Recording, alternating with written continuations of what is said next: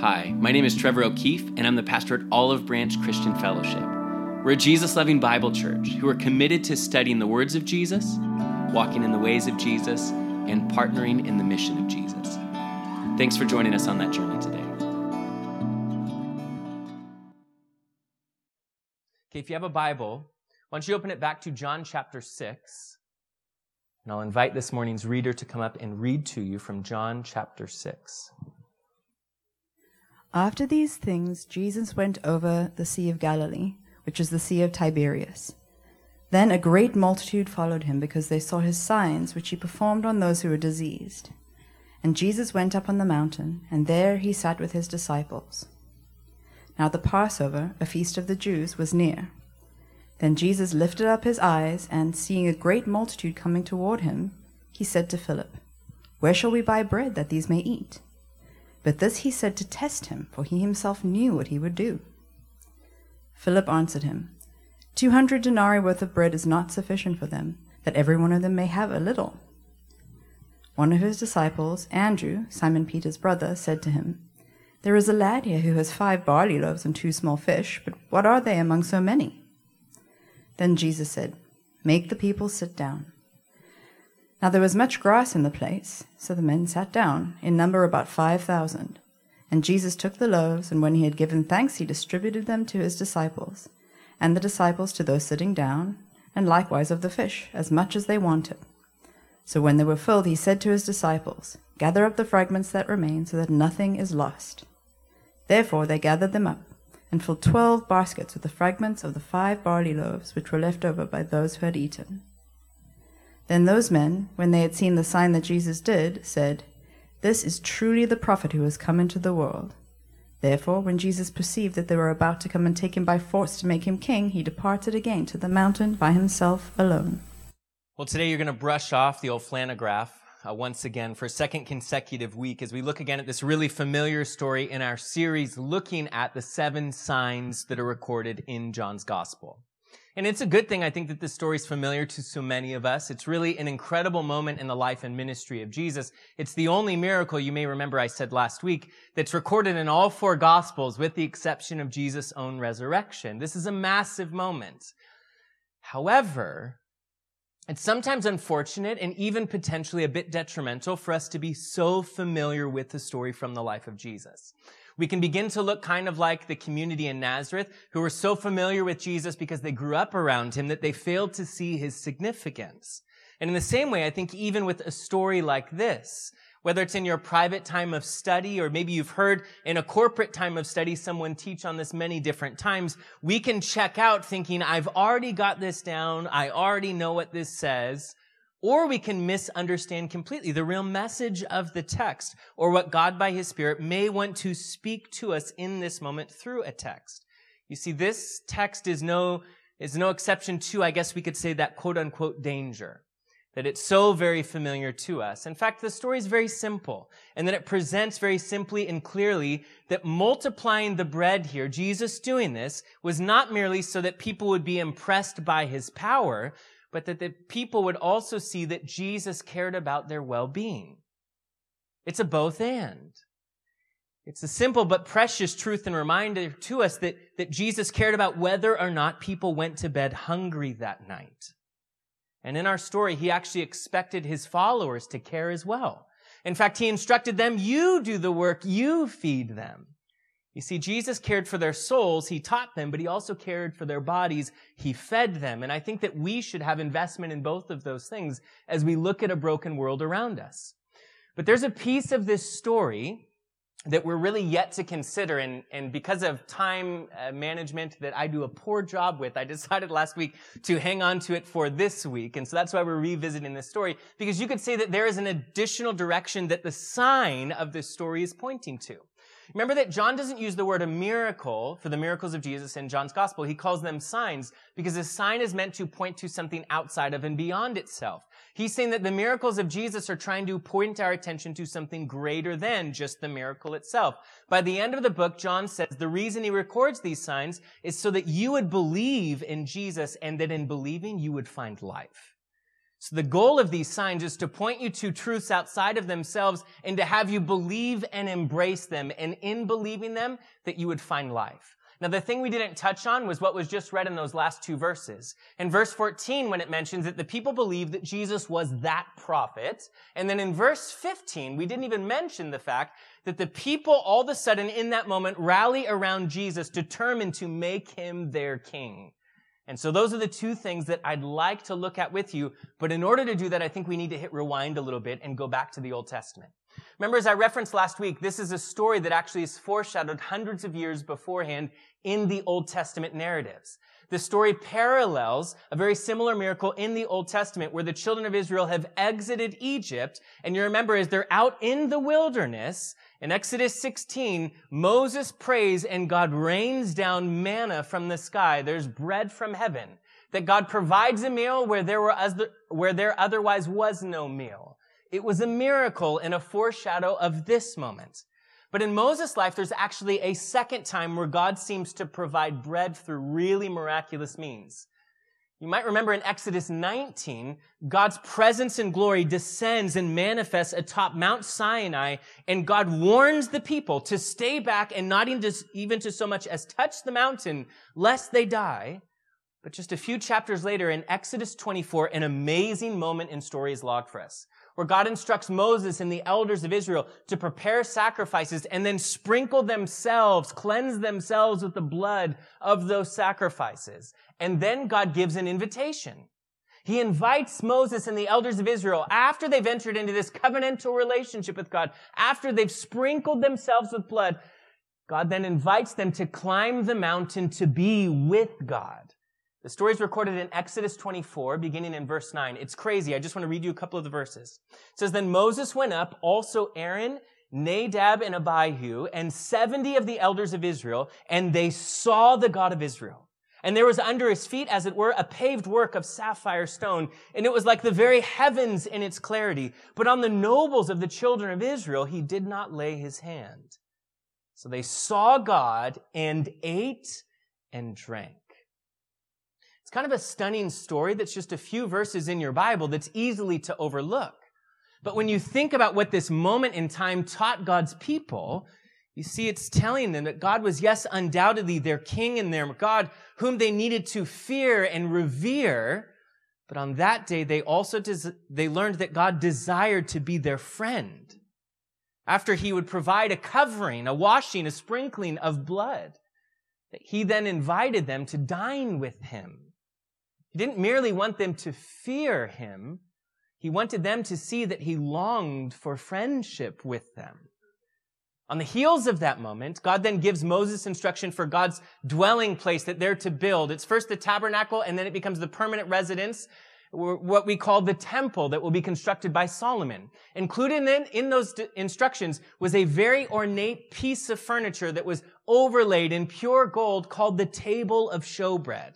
And atop that table would be 12 freshly made loaves of bread with frankincense sprinkled on top of it.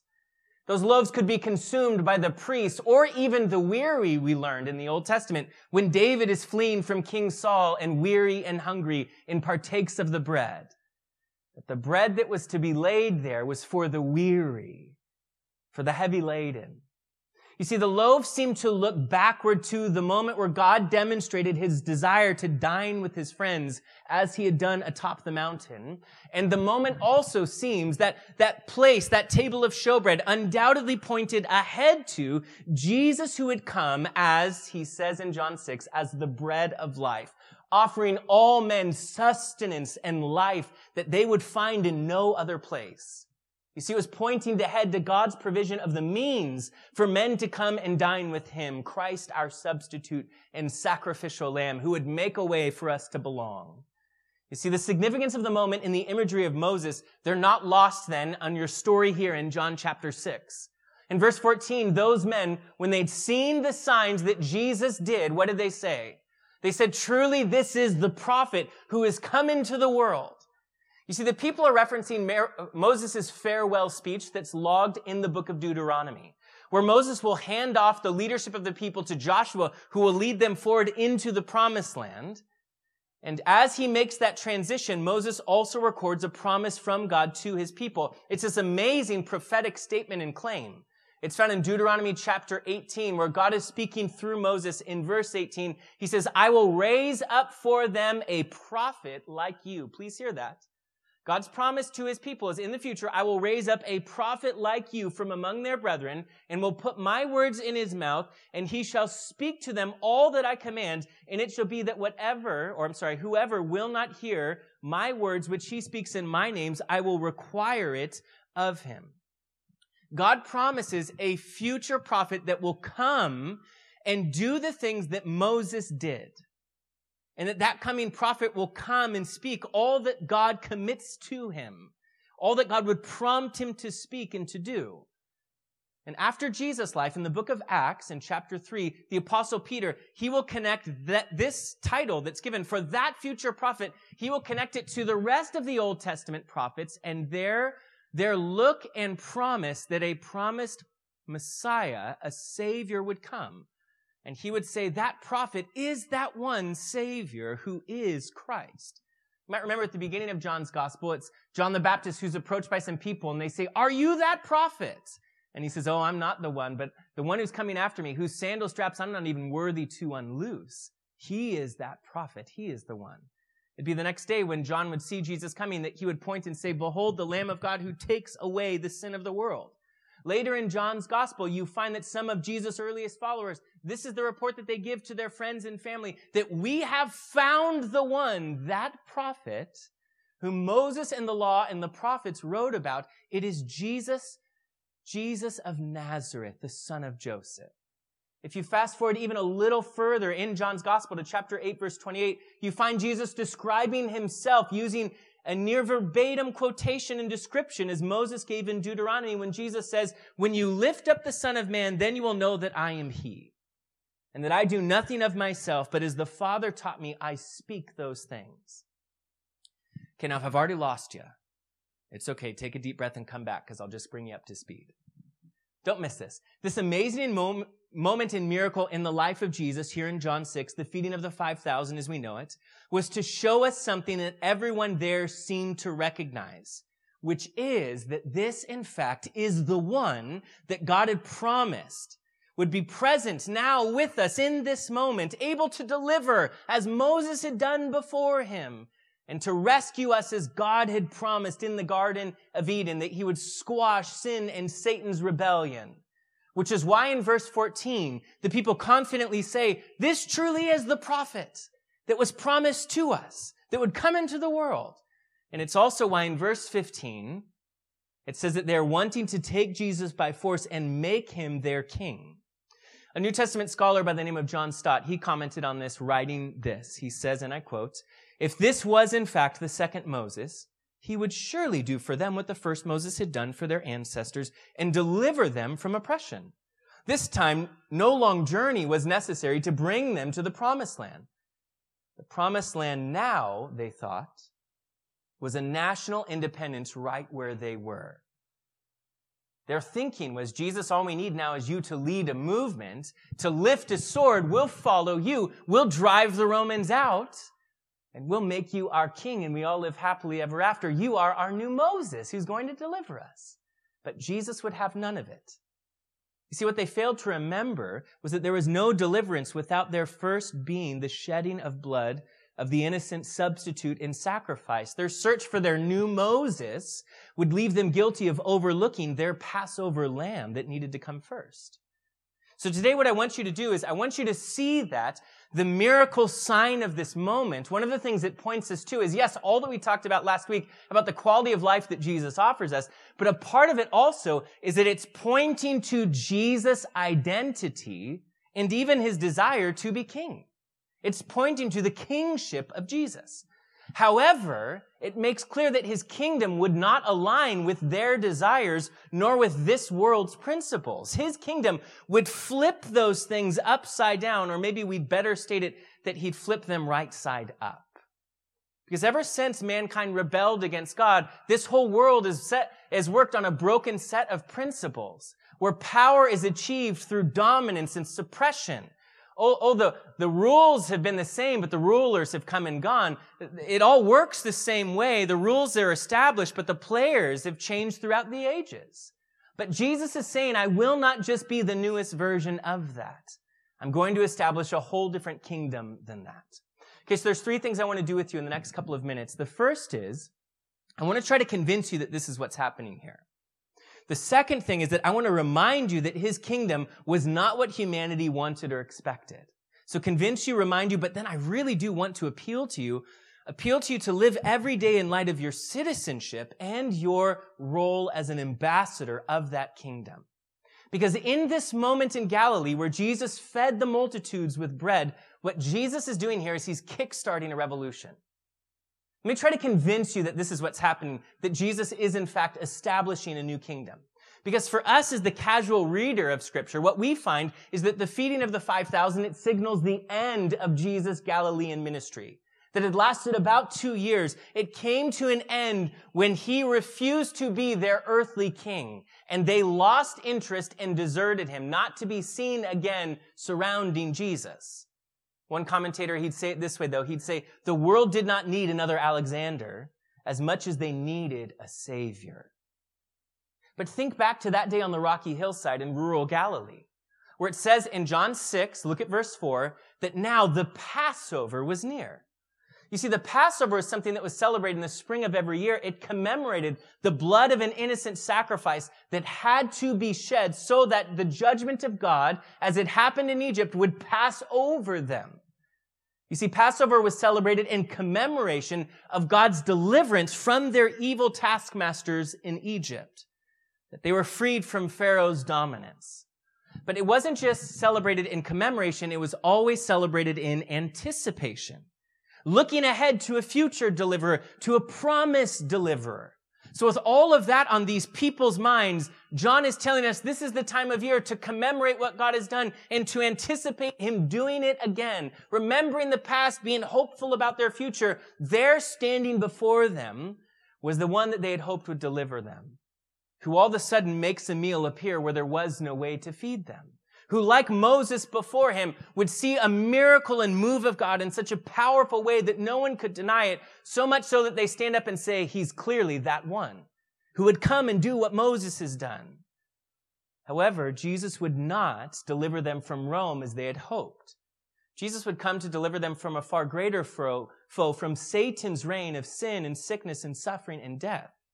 Jesus, the greater deliverer and king, would have to first have his innocent blood shed in order to bring about their deliverance, so that the judgment of God might pass over their lives and that they too might experience true freedom.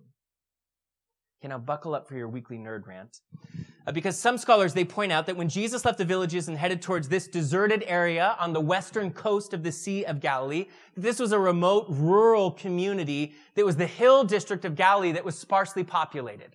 It was basically like if you've driven way off the main roads out into the country and you're like, who lives here? And then someone says, probably the convicts. That's where Jesus is right now. He's well off the beaten path in these uninhabited areas. He's in an area that's known as a hotbed of the resistance movement that's wanting to fight against the Romans. The Zealots were based here, a group of religious fanatics who were determined that even by use of force, they would drive away their suppressors, even if it meant lifting a sword and dying for their cause.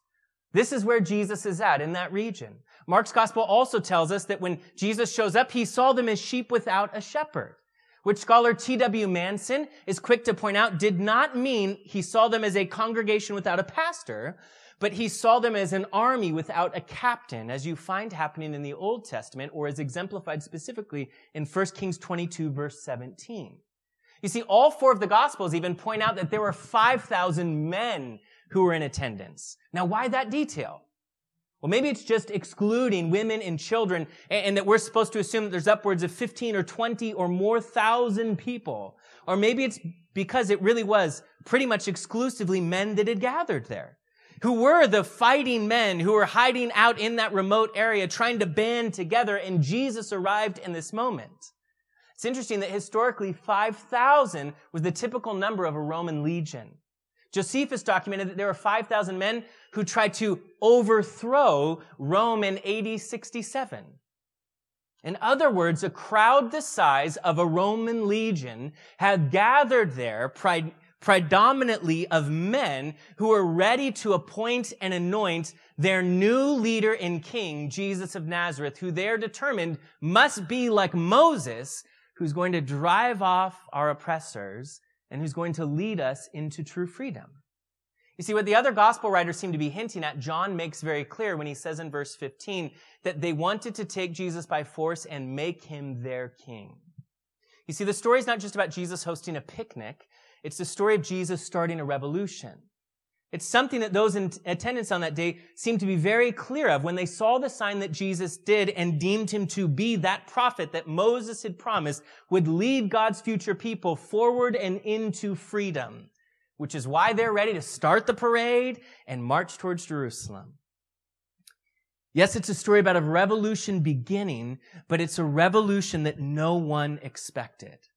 I mean, if you think this through, not just every ancient revolutionary, but every modern revolutionary leader, they share at least three things in common. The first is that they'd release some form of a manifesto. And here Jesus is on this hillside teaching them about the gospel, the good news of his kingdom.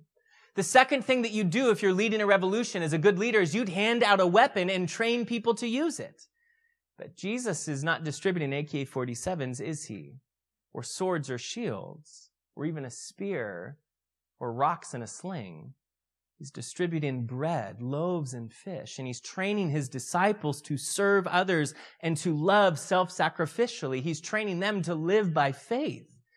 You see, the other thing a revolutionary would do is they'd always kickstart their movement with a violent act of bloodshed.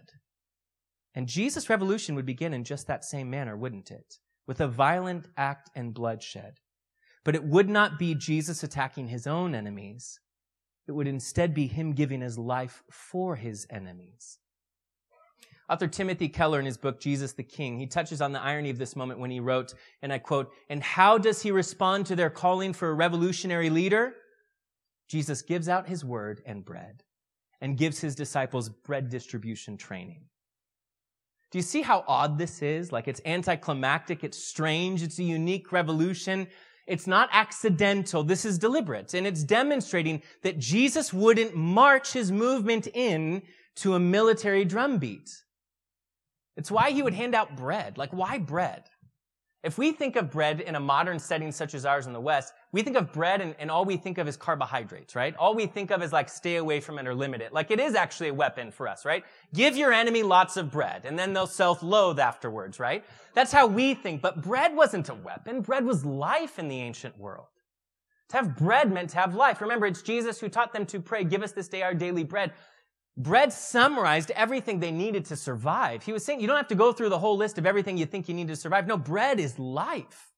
Jesus is saying that every revolutionary leader other than him, they'd come and distribute death. They'd leave a trail of death behind them as they'd hand out their weapons and give their training and march on. But Jesus is here saying, I'm come to distribute life and to leave a trail of life in my wake.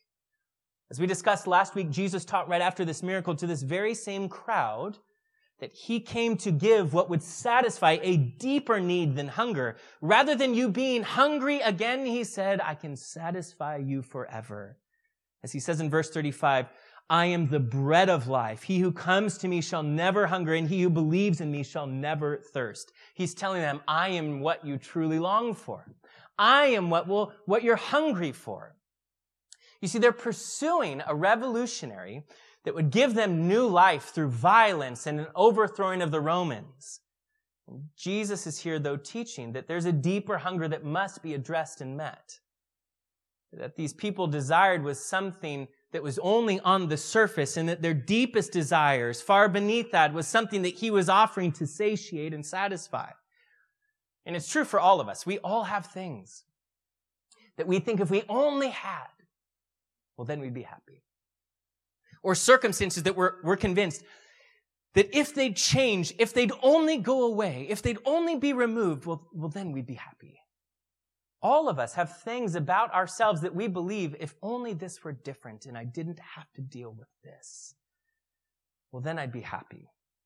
And they did too. That's why they were determined. This man needs to march as king to overthrow the Romans. The only problem is sometimes what we find in life is when we get those things, when things work out the way that we want it to, we end up maybe in the relationship we had hoped for, or receiving the big promotion, or finally being free of that frustration. We experience it finally only to realize that it was never what we really needed, because we realize that it's still unable to satisfy us.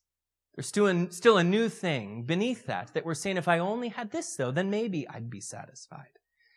Or like we agreed upon last week, like manna, these other things we are trying to use to satisfy and satiate our deeper hunger, these things, people and power, we try to use as our reason for living or as our purpose for life, they will never last and always spoil, just like the manna did.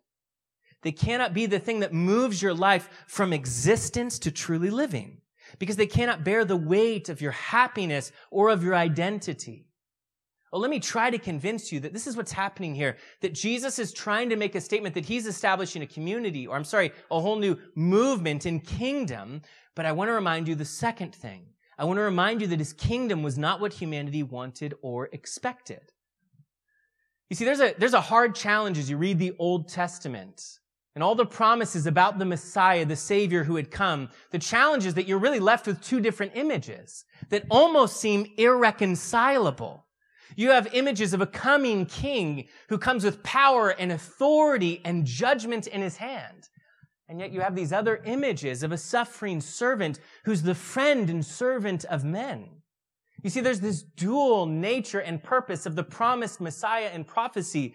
And what they anticipated was just the king coming in judgment. And the king will undoubtedly come in the future in judgment. He will. We know that. We can look at the end of the book. But first, the king came and girded himself in a towel to serve the sons of men, as you find later in John's gospel. Jesus would first come. The Messiah would first come. That prophet, the one sent from the presence of God with the very power and authority of God, would first come as a suffering servant. At the end of the book, you see these two images actually finally align and come together. It's when John in the book of Revelation is in the heavenly realm and there's this scroll that they're saying, who can open it? Who has authority to take it and open it? It seemingly is the title deed to creation. Who has the authority to take it and to open it? And he begins to weep, realizing that there's none. But then someone says, he hears a voice that says, there, the one, the Lion of the tribe of Judah. And when John looked, what he saw, recorded for you in Revelation chapter 5, what he looked and saw was a lamb who had been slain. The Lion, with all of his authority and power, stood before him as a lamb who had been slain. These two images of a suffering servant and a conquering king, they finally come together in that moment where your Bible makes clear that this is one and the same, but it's two arrivals. Jesus would first come as a suffering servant and later come as a judge and a king. You see, one day in our future, he'll return to the Mount of Olives. The Bible tells you riding on a war horse, with the mountain splitting in two, as if creation itself is welcoming its creator and king, as if the rocks are crying out as they split apart in two. Jesus will one day return to restore his creation and to bring final judgment to the nations. But if he would have done that in his first coming, we all would be hopelessly and helplessly judged. But instead, Jesus would come first to take our judgment upon himself, to extend mercy to us. And there on the eastern shores of the great lake in Galilee, they hoped for a king who would be as fierce as a lion attacking the Romans. But what stood before them on that rocky hillside on that day, distributing bread, giving life, was the Lamb of God who would take away the sin of the world, the Passover Lamb, who would strip our greater enemy of his crown of sin, sickness, suffering, and death. And because Jesus would here refuse to go along with their plans or to live up to their expectations, they packed up and left. In the remainder of the Gospels, you don't find Jesus again after this moment with a big crowd following him in Galilee, because they were done with him. My friends, hear me, please. Don't give up and bail out on Jesus just because you have unmet expectations. Because when you think about it, even in this story, he didn't just fall short of their expectations, which he did. He superseded their expectations by suffering and dying to secure them eternal peace, not just from Rome, but from their greater enemy who could destroy their soul. Rather than just dethroning and disposing of the greatest form of oppression or their greatest form of opposition that they felt in the moment, Jesus would provide deliverance from something much deeper than that. But for them, they needed to allow Jesus to rewrite their expectations, and they wouldn't allow him to, and so they left. Will you let him do that? Will you let him rewrite your expectations? Because I'm convinced he doesn't fall short of them so much as he supersedes them. You might be saying, I just need you to dethrone and dispose of the greatest form of oppression or my greatest form of opposition. That's what I'm asking. And when he doesn't, will you allow him to rewrite your expectations? Will you stick with him, or will you leave him as they did, even when he doesn't heal? Or even if you lose the house or the car, or you have to just finally bury the dream. Even if fill in the blank, will you allow him to rewrite your expectations? You know, if you have a God who's so massive and powerful that you're disappointed in him for not intervening to go along with your plan and your desire for the way that you want him to do things, then do you not also have to admit that you have a God who is potentially far more wise than you can comprehend and has a reason for doing things his way and not your way that may be beyond your understanding? You see, if you have a God so powerful that you're mad at him for not intervening to do things your way, you have to also bend a knee to the one who is wise enough maybe to have reasons you can't comprehend today for doing it. Will you allow him to rewrite your expectations? Well, I want to convince you, yes, but I want to remind you that his kingdom was not what humanity wanted or expected. And really, what he's offering in his kingdom, we could take full circle and say, you see, salvation is not merely being saved from the wrath of God. It is entering into life and relationship with God in his kingdom. It's dining in this secret place with the King of the universe, like Moses and his companions were invited to do. Let me wrap up by doing the third thing, and that's, I want to appeal to you then. If this is true, and this is what the story is telling us, then I want to appeal to you to live every day in light of your citizenship and in light of your role as an ambassador of that kingdom.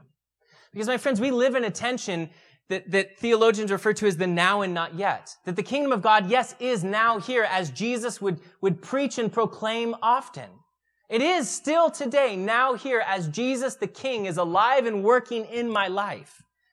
And yet we're waiting for the full arrival of the kingdom, when heaven and earth will collide. We live in the tension of the now and not yet.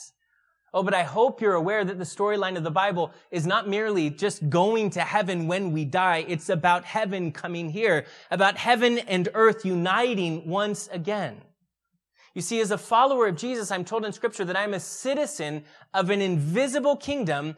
I am living in a colony of heaven here on the earth. Can I say that again to you? You are a citizen of an invisible kingdom. You are part of a colony of heaven living here on the earth. Philippians chapter 3, verse 20 says it this way, but we are citizens of heaven where the Lord Jesus Christ lives, and we are eagerly waiting for him to return as our Savior. You see, our citizenship is secure. We don't attempt to earn that. Jesus purchased my place in heaven, my citizenship. By my faith in Jesus, I was granted citizenship, forgiveness, and acceptance that I can belong. And you and I, as believers in Jesus, are now members of this invisible kingdom. We are citizens of heaven's kingdom, and now we hold with us the responsibility as being ambassadors of that kingdom. 2 Corinthians chapter 5, verse 20 says, we are ambassadors for Christ as though God were pleading through us. We beg you on Christ's behalf, be reconciled to God. You see, I am both a citizen of that kingdom and simultaneously now made an ambassador of that kingdom. Think about it. The message of the kingdom does not merely provide then hope for the future. It then provides purpose for the present. Because I am an ambassador today. I'm not just waiting to experience things tomorrow or in the future. I love how C.S. Lewis put it in Mere Christianity. He said, Christianity is the story of how the rightful king has landed, You might say landed in disguise and is calling us all to take part in a great campaign of sabotage. You see, God's goal is not merely for you to be forgiven. He came to redeem and restore all that was lost, both you and the rest of creation.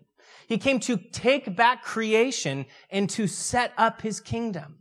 God wants to restore this world for it once again to reflect his greatness and glory, for mankind and creation to do that. Which means that the message of Jesus' kingdom is not that everything will be made easy today, but that everything one day will be made right again. That's the promise of the kingdom. Not that if you walk with Jesus and you're a member of his kingdom, that everything will be made easy today. The promise of the kingdom, because he wants to come to take back, to redeem and restore creation, which we see at the end of the book, he stands and pronounces, "Behold, I make all things new again." Then the promise of this, of the kingdom, is not that everything will be easy today, but that everything one day will be made right again. And you need to know, Jesus gave a glimpse into his kingdom. You don't have to wonder, well, what will it be like one day to be a member in his kingdom when heaven and earth reunites again? Jesus' teachings would explain it. His teachings are almost exclusively about the kingdom. I don't know if you've noticed that before. We call them kingdom parables because the parables are parables of the kingdom. His message of the gospel, of the good news of the kingdom of God, it's all about the kingdom. And his miracles left us with a vision, a look into his future kingdom. You've probably heard me mention this before, and I believe it's a loose paraphrase of either C.S. Lewis or Keller. I'm not sure which one, but every one of Jesus' miracles happened not just to prove his power or his deity or even his care. His miracles happen to give you a glimpse into both what he's doing and where he's taking you. He's ushering you into his kingdom where he is king over a redeemed and restored people and place. Which means that his miracles are not merely the suspension, like he pushed pause on the natural order of things. No, they are the restoration of the natural order because God never created nor intended and will only briefly allow pain and sickness and suffering and hunger and death and evil. Which means that the miracles of Jesus are not necessarily to be read so much as just a challenge to your mind, so much as they're meant to be read as a promise to your heart that the world that you and I want is coming. Where every tear is wiped away, where every wrong is made right, where every person is fed and healed and whole, where pandemics and cancers and sorrows are less than a distant memory. You see, if heaven's king is alive in me, I'm not only a member of that kingdom, but I'm also the means of the world's experience of that kingdom. The world's meant to get a taste of the kingdom of God through their interaction with heaven's king who resides in me. We become their glimpse of what heaven's kingdom will be like in the way that we treat them and love them and serve them. You see, if you're truly a follower of Jesus and a member of his upside-down kingdom, then we'll cherish and value self-sacrifice over self-absorption. We'll cherish and value meekness and humility over success and superiority. We'll cherish and value mercy and peace, vulnerability and love over reputation and admiration because we are dwelling in the right side up kingdom. Because we cherish Jesus over ourselves. You see, we do not reside in the upside-down kingdom of Jesus simply by choosing to value a system. We reside in his kingdom that turns everything the right way when we choose to value and cherish a person, Jesus himself. You know, when you fast forward to the very end of this gospel, or really all the gospel accounts, it ends with our focus in the story shifting towards the soldiers who will persecute Jesus, who will beat him and mock him. At the end of the story, it seems as if Jesus' fate, it rests in their hands. The way they choose to treat him, though, is incredibly ironic, isn't it? Because Pilate will refer to Jesus as the King of the Jews. It'll be marked on the sign above his head that that was his crime. He is their king, it would say. The Roman soldiers would jump in on the joke and play the game of the kings. If you go with us to Israel in the spring, you'll see it etched into the ground in the base of the Praetorium. There it is. The game that they'd play is they'd make a mockery out of the one who'd be condemned to die, treating him as a king. So there they gathered, mocking Jesus. In their minds, a kingdom couldn't be established without the use of force, and they're going to demonstrate in this moment just how much greater the force of Rome is than Jesus could ever muster up. Just how much stronger Rome was than Jesus will be soon seen to be by all who gather. So they placed that purple robe upon his back, the color of royalty. They positioned a crown of thorns onto his head and beat it into a place, the Gospels tell us, with a club. They bowed to him, mocking him and then spitting upon him. Jesus becomes in that moment the butt of their joke. The crowd there still present and watching, waiting for the Roman soldiers to finish their circus sideshow, waiting for them to set Jesus on a death march headed towards the cross. It'd be the end of his failing kingdom, they'd think. But their joke about Jesus being a king rings with eternal irony and sovereignty. Because the cross of Jesus would be the enthronement of a new king, of the rightful king over all of creation. While they think the joke is on Jesus, for us, the readers, with hindsight, we can see really that in a sense, the joke in that moment is on them. Jesus really is the King of Kings and Lord of Lords. He really does possess ultimate authority. He really is greater than Caesar or the force of the Roman Empire or greater than any problem or opposition that you face today. And while they were busy trying to prove their power over Jesus, they were really playing into the hands of an eternal God who had set these things in motion. Jesus would stand there trembling before them, crown of thorns in his head, purple robe on his shoulder, his beard having been ripped out, his face swollen and disfigured from the beatings he had endured. His chest and back and legs are ripped open, flesh showing, blood still dripping. They looked at him with no pity. He's viewed by them, no doubt, as being weak and overpowered. He is a failed revolutionary, they'd say. But in this moment, though Jesus looks weak and like a failure, and though still today he's still viewed by many as a failed revolutionary because of the cross, Jesus' revolution was kick-started by the cross. The irony of the moment was that while they mocked him, he was satisfying the justice and wrath of God. And he was winning back his kingdom and demonstrating his love even for those who in that moment treated him the worst. This is the love of the eternal, just creator of the universe. A God who rose from the dead 3 days later to prove himself to be an unconquerable victor, the King of the universe. Jesus, today we remember that you are King over all. Jesus, we remember that you do care for the needs of both the multitude and the individual, even the practical needs, that you invite us to come to you for them, asking for our daily bread. But Jesus, today we remember on a massive scale that you are King of Kings and Lord of Lords, and that you have made us, as your followers, to belong as citizens in that kingdom. And you've also given us the title and position of ambassadors. God, thank you today that we can carry in all that overwhelms us, every piece of opposition that we're up against. We carry it in to place it at the feet of the King of Kings and Lord of Lords, who did not establish his kingdom movement through a violent act of bloodshed, defeating his enemies. Thank you again for listening to the Olive Branch Christian Fellowship podcast. For more information about our church, go to olivebranchcf.org.